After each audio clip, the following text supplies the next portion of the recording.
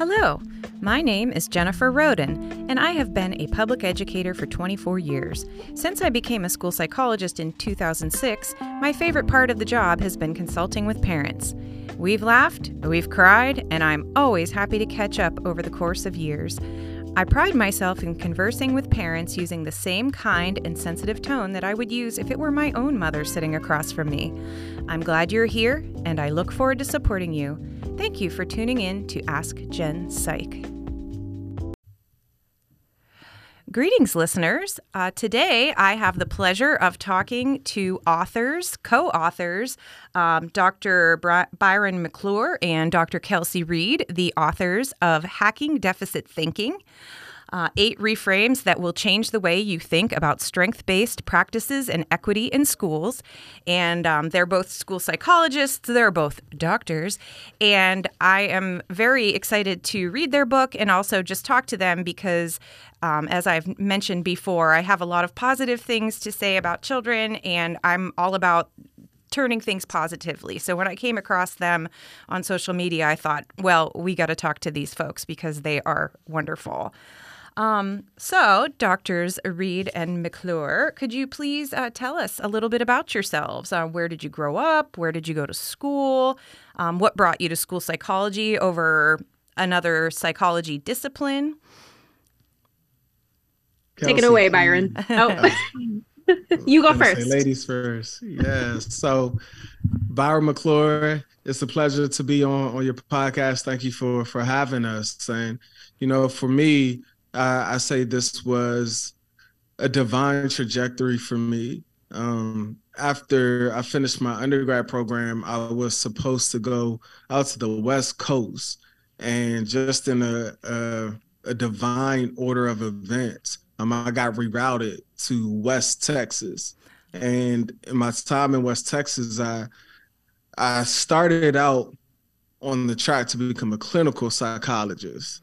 And then I talk often about this assignment I was supposed to do, and I had to outline the demographic I wanted to work with. And, I really struggled because the demographic I wanted to work with were, African Americans, those, who might not come from the best financial situations. And, at that time, we identify as a Black male, like we rarely sought out counseling. Mm-hmm. And so I came all the way to West Texas to go into a field where I might not be able to work with people who I've always wanted to work with.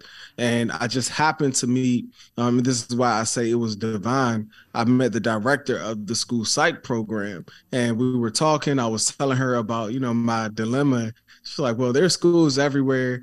There's people who have to go to schools. And the great thing about working in schools, you get to work with youth, ideally to prevent problems before they occur or before they go into adulthood. And everything she just said, I was like, yeah, this makes sense. And I ended up making that switch from clinical psychology into school psychology. And that was my first introduction. I had never heard of the field. I had never met a school psychologist. I had never even put school and psychology together. I was familiar with education psychology, but never school psychology. But speaking with her, I made the switch, and I've been 110% in since that day. So that's kind of how I got into it. I worked in schools. And that's kind of been my trajectory. I'm sure we'll dive a little bit deeper, but I'll throw it over to Kelsie. Thank you. Yeah, thank you. It's so interesting. Our stories are different, but kind of similar because I went to undergrad for psychology, and all along everyone was telling me, if you get a degree in psychology, that means you have to go to grad school. And so, that was ingrained in my mind right from the beginning, right? Like I have to do something beyond this.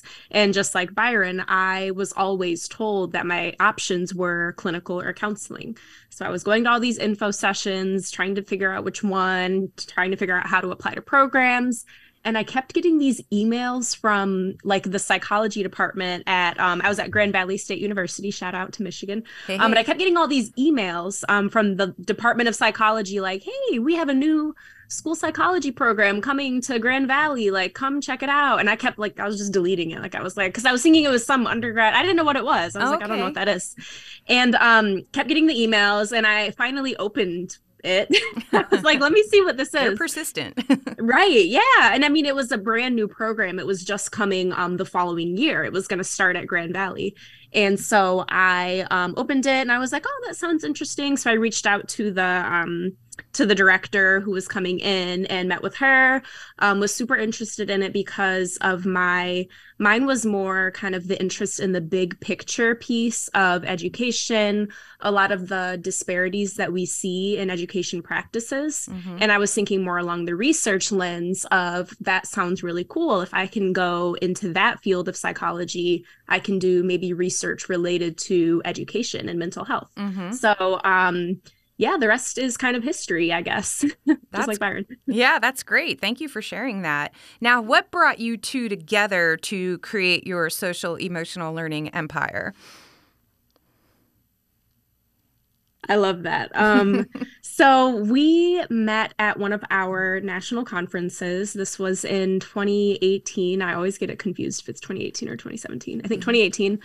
We met at our national conference and honestly just kind of stayed in touch since then, worked on a couple of projects here and there together. Byron was doing a lot of really cool work in the school discipline world at that time. And I was a grad student, so I was just trying to get as much experience as I could. So we were working on a lot of projects together. And then kind of the book came about way later on in life. It was my first year as a school psychologist. So, and we'd still stayed in touch doing, thank you. Doing different projects together. And that's kind of how it happened. So I always tell people this, you never know who you're going to meet at a conference and where, how they may kind of impact your life down the line. Yeah, that's wonderful. And really, I mean, first year school psychology, I'm a school psychologist and I can tell when people are wicked smart. So, oh, wow. Good for you so much. I appreciate that. That's awesome. Yeah. Well, thank you for sharing that. So could you tell us a little bit about what exactly social emotional learning is and why it should be taught in schools? And also, is it more necessary after the pandemic? Yeah. And this is an important question because there's a lot of misinformation going around about what it is, what it is not. So I'll share from my perspective what social emotional learning is.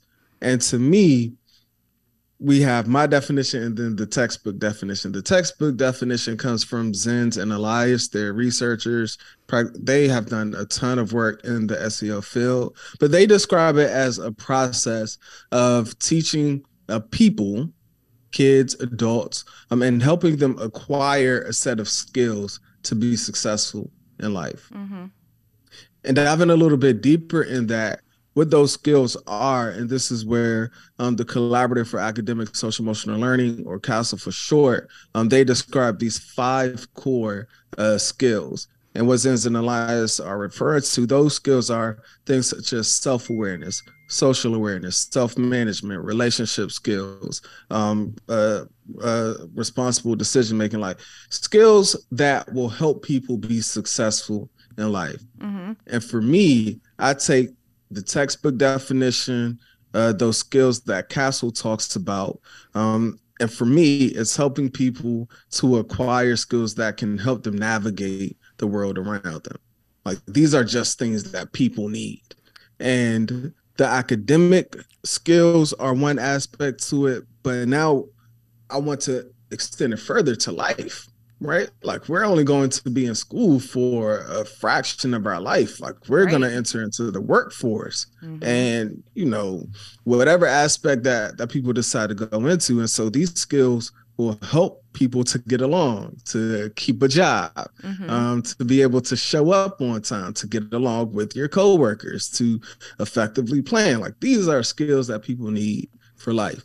And I think this is an important question because there's, again, like I said, there's a lot of talk around what SEL is and what it's not. And from Byron McClure's perspective, that's all it is. And so you could call it what you want, but at the end of the day, it's teaching skills that will help young people and people in general to navigate the world around them. That's great. Well, and really, like, the social skills, a lot of kids were home for 2 straight years. And a lot of times we acquire those social skills just by observing others and, just paying attention to how our parents react to things, our peers, our teachers. But a lot of kids didn't have that for a long time. And I mean, let's face it, a lot of us were home with them for a long time. So I've heard a lot of people say that they're socially awkward now, or maybe they probably were rusty for a while, but they're getting it back. But I mean, have you gotten a lot more requests for your services since the pandemic? Yeah, and then I'll throw it to Kelsie from my angle, because I did create my own SEL curriculum. We saw that there was a major need, and I would say there was a need prior to the pandemic. And the pandemic, because of everything that was happening, I mean, this was a traumatic experience that the world experienced in a shared way. And because of that, it exacerbated those issues. Some might say it was a magnifying glass to those issues. Whatever stance you have, there's a major need that was uncovered there. And it shows, especially for young children, that social isolation was a very real thing. I think of kids and families that I've worked with, and they might have, multiple siblings. They might have parents or caregivers who are working and they're spending time by themselves. I think about families and communities who didn't have access to technology, who were trying to navigate screens. And for myself, like, I have 3 children, I have a wife, and at that time, my kids were second or third and first grade. Wow. And no, it had to be second and kindergarten. Like, my daughter was supposed to be starting school. And we actually ended up taking my daughter. She was in, like, school shut down. She wasn't able to go to kindergarten. And they were trying to do it, like, virtually. And I just looked, me and my wife, we looked at my daughter, like, who had rarely used the keyboard, like, trying to navigate, like, sitting in front of a screen all day. We were like, baby. No, this isn't going to work. And so we actually enrolled her into, like, her previous daycare. Like, they were open. And so, like, as parents, like, we saw the struggle for our own child, for my son who was in second grade. Like, still navigating that. Like, I'm working, my wife is working. Like, my son was left to, his second grade self to figure it out. Like, we're trying to get logged on and technology and iPads, and we're 2 people who have privilege. Like, we had access to those things, and it was a struggle for us. So where I'm going, just imagine, families who don't have the privilege that my family had, how much of a struggle it would be for them.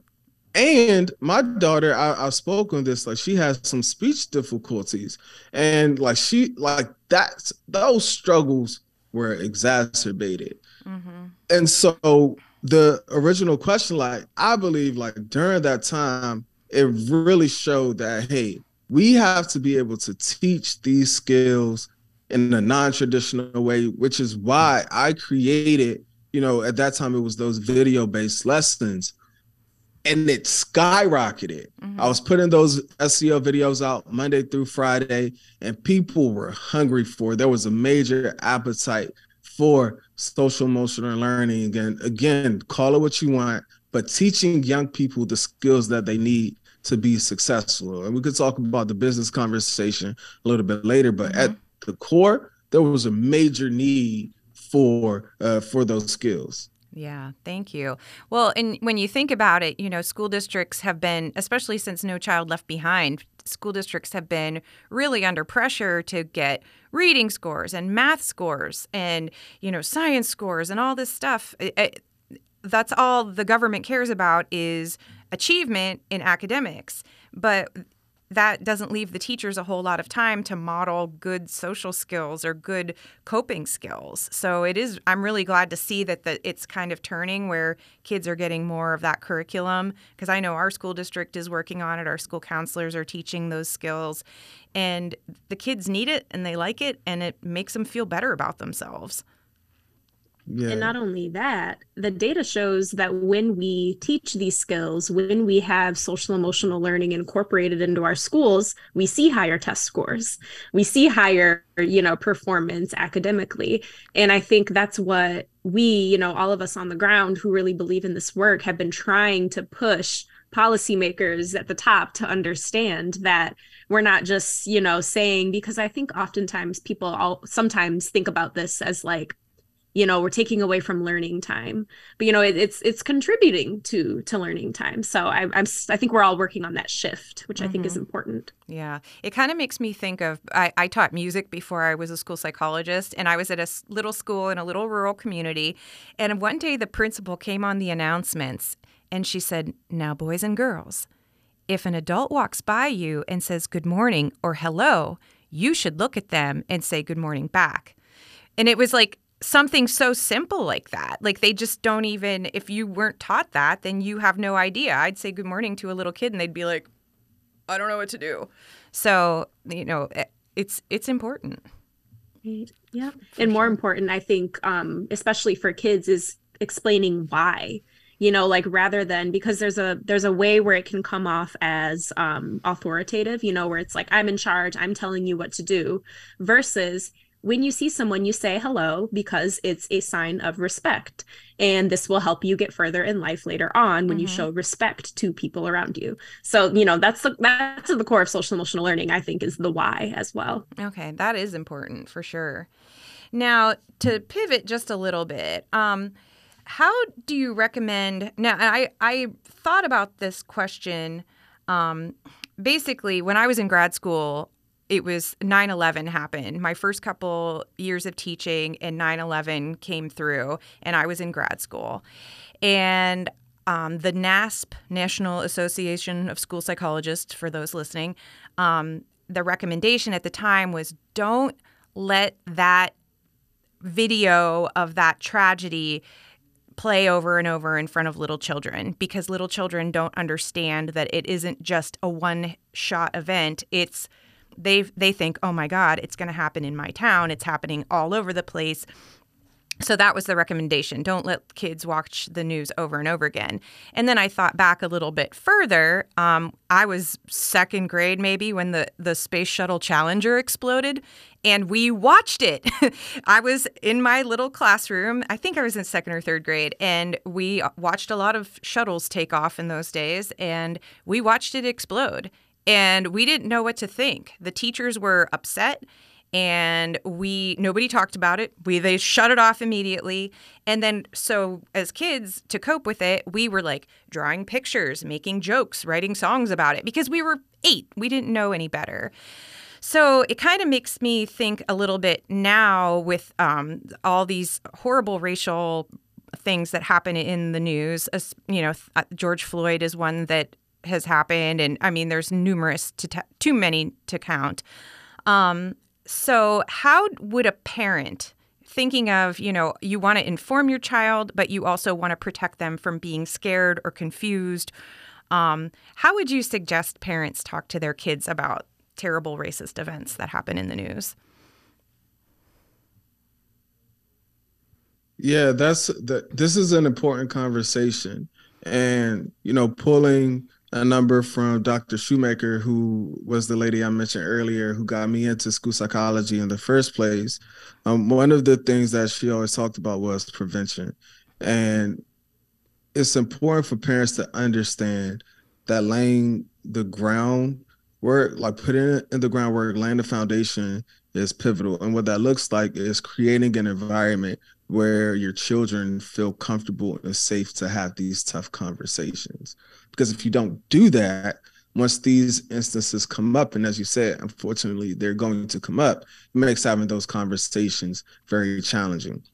One of the cliche but most powerful ways to create that environment is by listening to your young people, which is so underrated. And listening is important because it gives your child the space to ask questions. And that's the second one, being able to encourage them to ask questions. I was a naturally inquisitive child. And so sometimes my parents would take it as a sign of talking back or being defiant, but I really just wanted to know. And I think one of the most powerful things that parents can do is to create an environment where they're listening to their children in a genuine way and encouraging them to ask questions. And then when your children ask questions, sticking to facts. And whether it's the Challenger, that was the shuttle, right? Yeah, that was crazy. Yeah. For me, I was in 10th grade when 9/11 happened. Another like prominent, I guess, tragedy that happened was the DC sniper.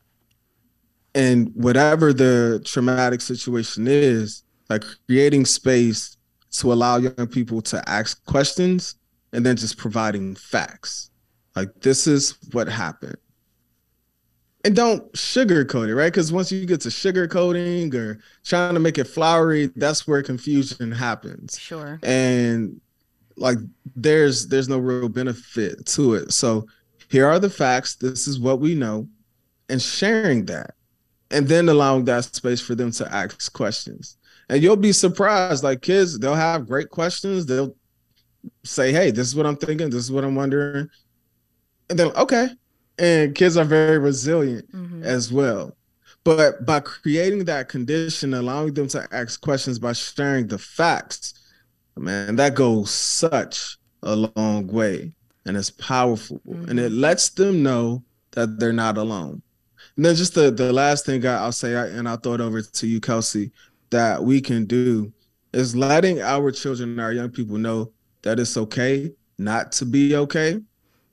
And also letting them know that I might not have all the answers, but I'm here for you and we can figure it out together. That's so honest and trustworthy. You know, kids can tell when it's just disingenuous when you're sugarcoating things, and kids can tell. They don't want to be lied to. They don't want to be babied. They want the truth, just like anybody else. So that's really good advice.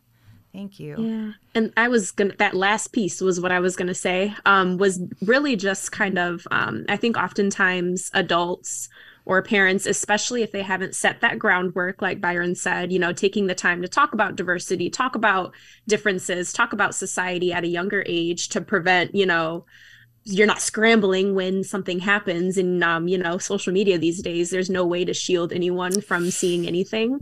So I think just leaning into the discomfort, not trying to pretend like you're, you know, comfortable if you're not comfortable, and being willing to admit if you don't know the answer. And even, I think, taking it upon yourself to, you know, maybe do some research with your child if there's something that both of you don't know. So looking into, for example, like systemic racism together online.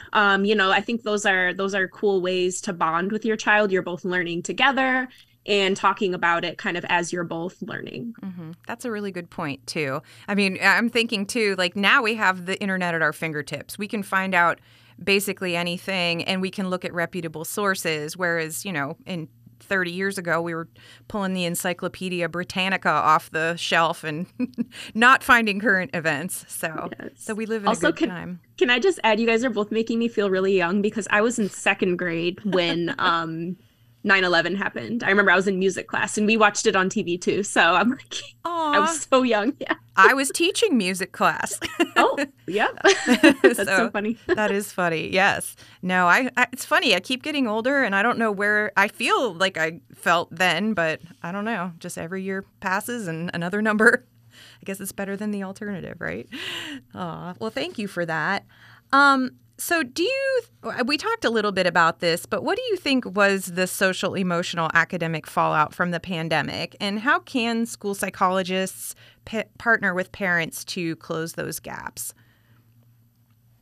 I think one thing that Byron and I are really trying to do with this question is flip it, because I think for a while we were all super hyper focused on all the things we missed, everything that, you know, our kids are behind, they're this, they're that. But rather than thinking about, you know, what are the skills, strengths, resiliency, you know, that our children, that our students developed from this experience, and how can we build off of that, create new expectations, new norms for what we expect of our youth. And I think we're seeing that already with how we're using technology in the classroom even more now.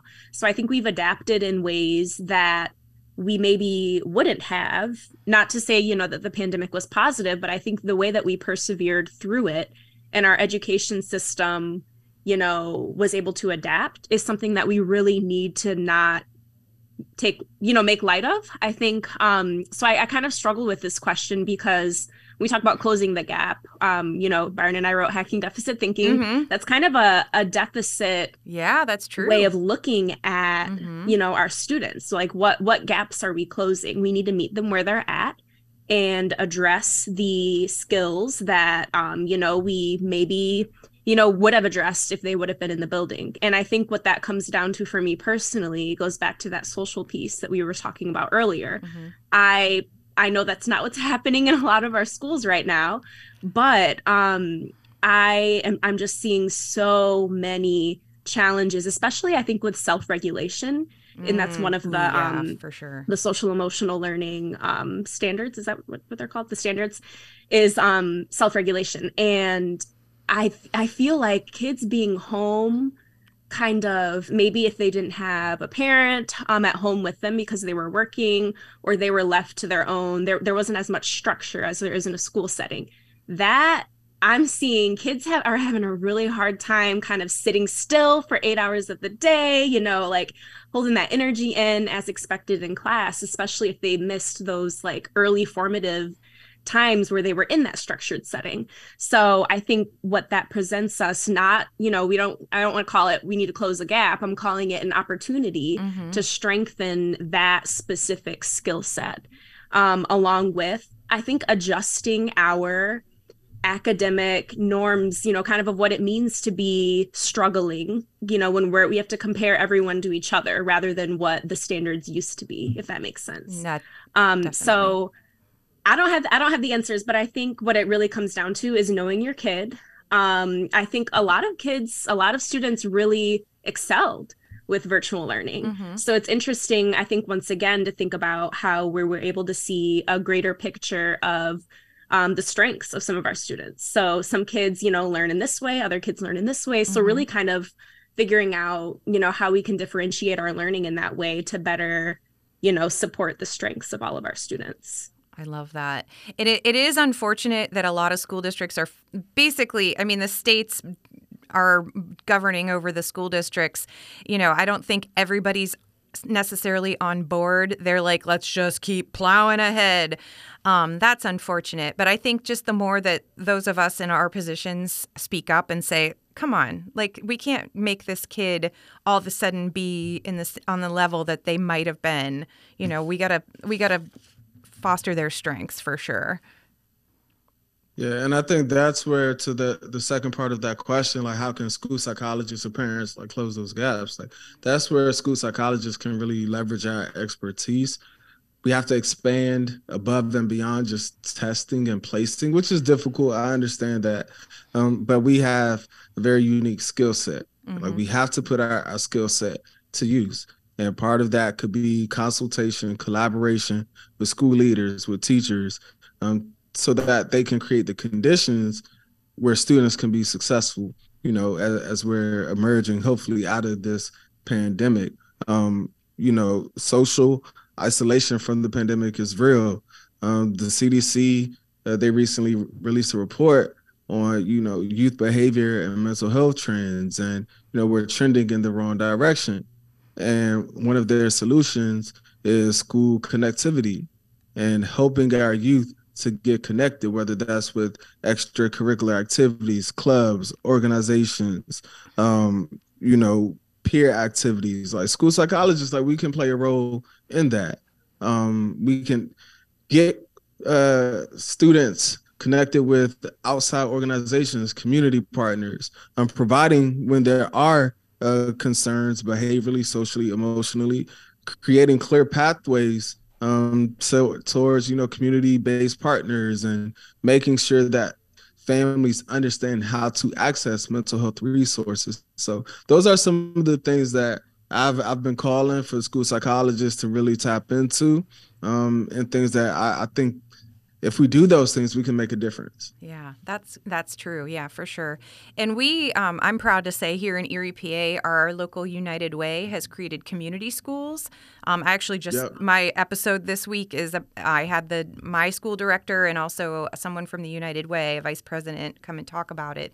But it's nice because they have all of a sudden, before it was just me and the school counselor, and then all of a sudden, we have a community school director. We have a case manager who helps link with the community resources. We have a behavior specialist. We have a mental health specialist. I mean, and they're all very nice people. And all of a sudden, it's like this village is all of a sudden in our buildings. So I have a lot of hope for the future. This is our first year in my building, so I'm pretty excited about it. And I've already seen some nice positive impact there. So I'm proud to share that with you. Amazing. Yeah. I feel like we always view like schools as disconnected from society, but we're not. And so I love when I hear more schools. I have a couple of schools that are community schools as well that good. Do make that connection and, kind of bridge that gap. So that's awesome. Cool. So I had a thought come up recently, and without like divulging a certain students' demographics or anything like that, I've been doing this for 16 years, and I work in an urban area, and in our district, even in the surrounding areas, we have parents who are incarcerated. We have parents who may have had addiction issues or might have passed away from an overdose. And when you talk to the kids and you ask them questions like, what do you want to be when you grow up? And they make comments like they don't really have many options. Like maybe the options that their parents followed, they just assume that's what they have to do. I mean, when you think about it, like if your dad's a doctor, you're probably going to look to be something like that. Or at least when you're a kid, you're going to think, I'm going to achieve like my parent.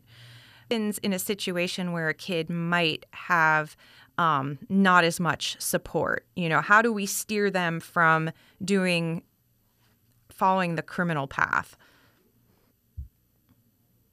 This is where it's important, especially for school psychologists, to get out into these school psych streets and really understand the power that we have to do more than just test. Mm-hmm. And I can answer that giving just a quick example. So where I worked, it was similar to what you just described. And, I always saw my young people as having unlimited potential and knowing that they are more than their conditions, their environment, or any limiting beliefs that we as adults might place on them. And my role was to help them see that. Like I didn't need to, I understand my role. And it was important for me not to come in with the savior mentality, but as a psychologist, like how can I help you see another perspective? And one of the ways that we did that is just exposure. Like even before exposure, like just having conversations to show them, like, do you know this is possible? Well, here's an example of what that looks like. Talking, having conversations. One of the bigger ways that we expose our young people to a world of possibilities is we had, at that time, it was called Brotherhood, Sisterhood Assemblies. And, we could have chose another name, but students were able to go to whichever one that they identify with. But nonetheless, we brought in, celebrities, entrepreneurs, business people, doctors, lawyers, activists, politicians, so that they can have real conversations to see what's possible. Oftentimes, it was people from the community. And that was one of the most powerful things that I think I've been a part of, because it was showing them, look, I come from the same place that you come from in a very similar way, but here's what's possible. And just to see our young people's understanding of what they're capable of shift was amazing. What it also did was, like, social capital is a big thing. And shout out to Dr. Brandon Gamble, who talks about that. It helped connect our young people with mentors, with people who are actually doing it. And so if we brought in athletes, we got young people who want to play sports. Well, here's how you get to the next level. We got people who were attorneys, or, you know, they did hair, barbers. Here's how you can do that. And now you got a resource to help you get from where you are to where you want to go. Even though you might not have known this is what's possible, and here's how you can get there. Imagine if you had a person who was a school psychologist who would have came into my high school. Now I see that. And now I know, hey, that's something that's possible for me to do. Because I didn't have a school psychologist. I didn't have anybody come in and talk. So like showing people, exposing them, and understanding that you can do this is something that is super powerful. And what that also did, I just talked about how the CDC said, you know, social isolation, the lack of connection is important. What that did, it allowed our people to feel connected. And what we saw by doing that, our sense of belonging, as it was measured by panorama surveys, skyrocketed. It went up. Like kids felt like they belonged. They felt important. Like all of these different things, just by doing something that was low level. Like those are things that I think, and I'm a psychologist, like I'm a school psychologist, and that's what I did. So those are things that I think we must be doing. And that's a very low level, easy way. But it also starts with having conversations, exposing our young people to a world around them, and then connecting them so that they have access to actually become those things. Yeah, those are good points. And I don't know about you too, but my favorite part of my job is talking to the kids. They're hilarious. They have all kinds of ideas, personalities. I've learned some of the best music that I've listened to just because a kid likes it. I'm like, let's check this out. Some very G-rated rap music as well. But just, you know, it's fun to get to know them. And now when I see them in middle school, they're like, Mrs. Roden, oh my gosh. And it's really nice to be able to make those connections and talk to them. And I think thinking of it as fun is the other step, because they can feel that. They feel like a part of something, and they feel like somebody cares about them. Yeah. And I think what it really comes down to, that Byron mentioned, is truly believing at your core that each student is capable, because they can also feel that. So I think, you know, what's worse, you know, is pretending, and they can see right through that. So I know another thing we've talked quite a bit about is the strength-based approach. So really taking the time to allow kids to understand what their strengths are, what they're good at, what they enjoy doing, what brings them meaning. And then from that phase, taking it to the next phase of figuring out, okay, well, what do you mean? What does this look like you might want to be doing in the future based on this? And how can we get you there? And really kind of connecting that passion to, you know, to the social capital and all of those other pieces that Byron talked about, but really truly believing that they're capable. And, you know, all of our teachers, all of our staff having that same understanding, awareness, expectations, respect for our students, which is, it's tough. It's really hard, but, you know, we got to get there. Yeah, it is tough. And I'm really enjoying your book, and I wish everybody would read it, because, you know, just the first thing I think I saw from you two is we're not looking at what's wrong. We look at what's strong. Or you probably can say it better than me, most definitely. But shift from what's wrong to what's strong. Love it. Because I've always, you know, how many times has a parent come to you and said, well, what's wrong with my kid? Oh, sweetheart, nothing's wrong with your child. Everybody has strengths and needs. We're going to focus on their strengths and try to support them where they need it. And there's no shame in that either, because everybody deserves to have something that they're good at, that they're proud of, and that can take them somewhere. So I like that approach. And that's, I mean, yeah. I wish I would have coined that phrase, but you two, I'm very proud of you. Oh, well, do you have any other words of wisdom for parents right now? You know, I know things are getting somewhat back to normal, but I mean, I think the world of education, teachers are kind of burnt out right now. Everybody's trying their best, but it's been a rough couple of years. And I really do believe it's taking a turn for the better. But do you have any words of wisdom for parents as we kind of close out here?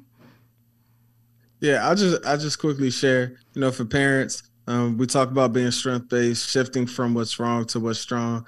And I'm talking to you as a parent. It's not always easy. It is a constant work in progress.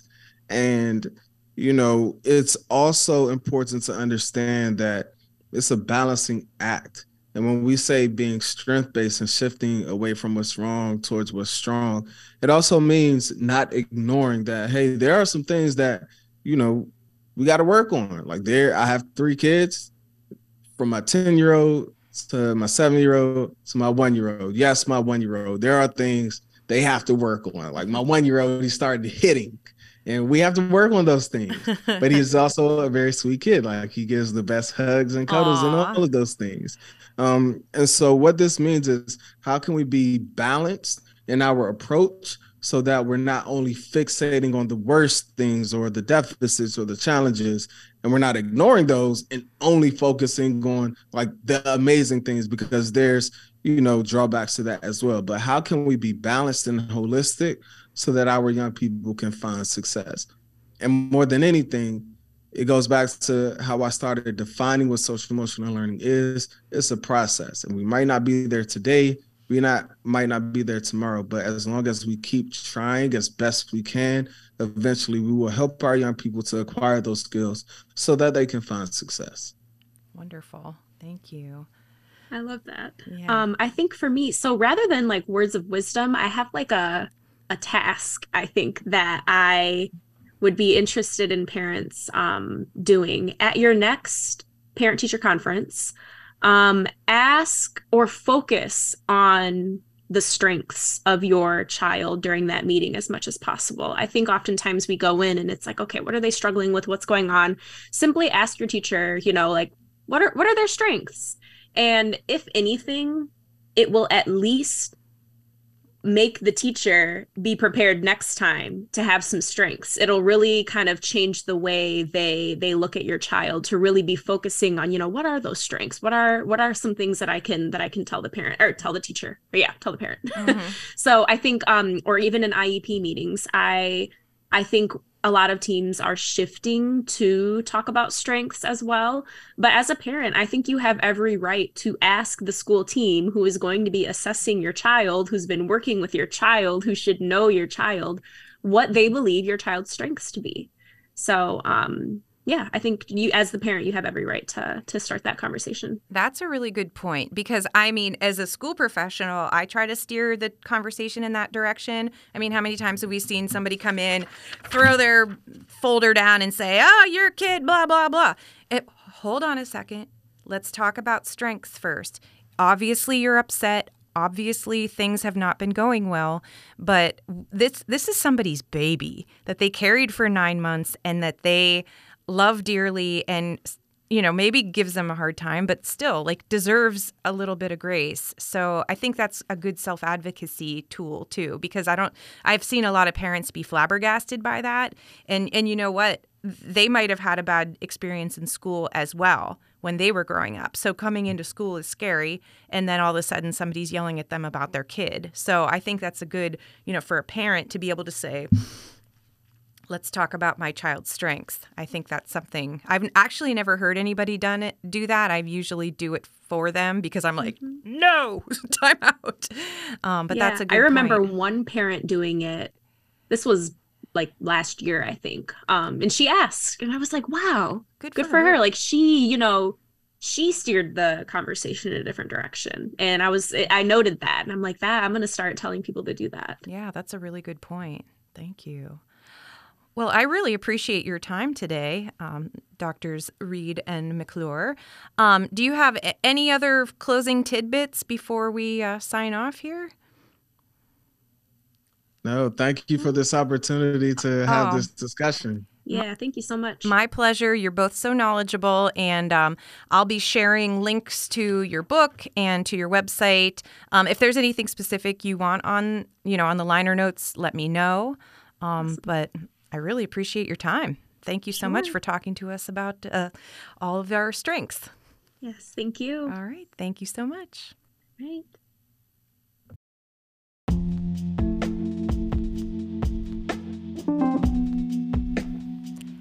Thank you for tuning in to this edition of Ask Gen Psych. I look forward to sharing the next episode with you. If you have a topic that you would like to hear discussed, you may email it to me at askgenpsych@gmail.com or at the link in my bio. Please subscribe to the podcast and follow us on Instagram for more information. Drop a review if you're feeling inspired. Have a great day.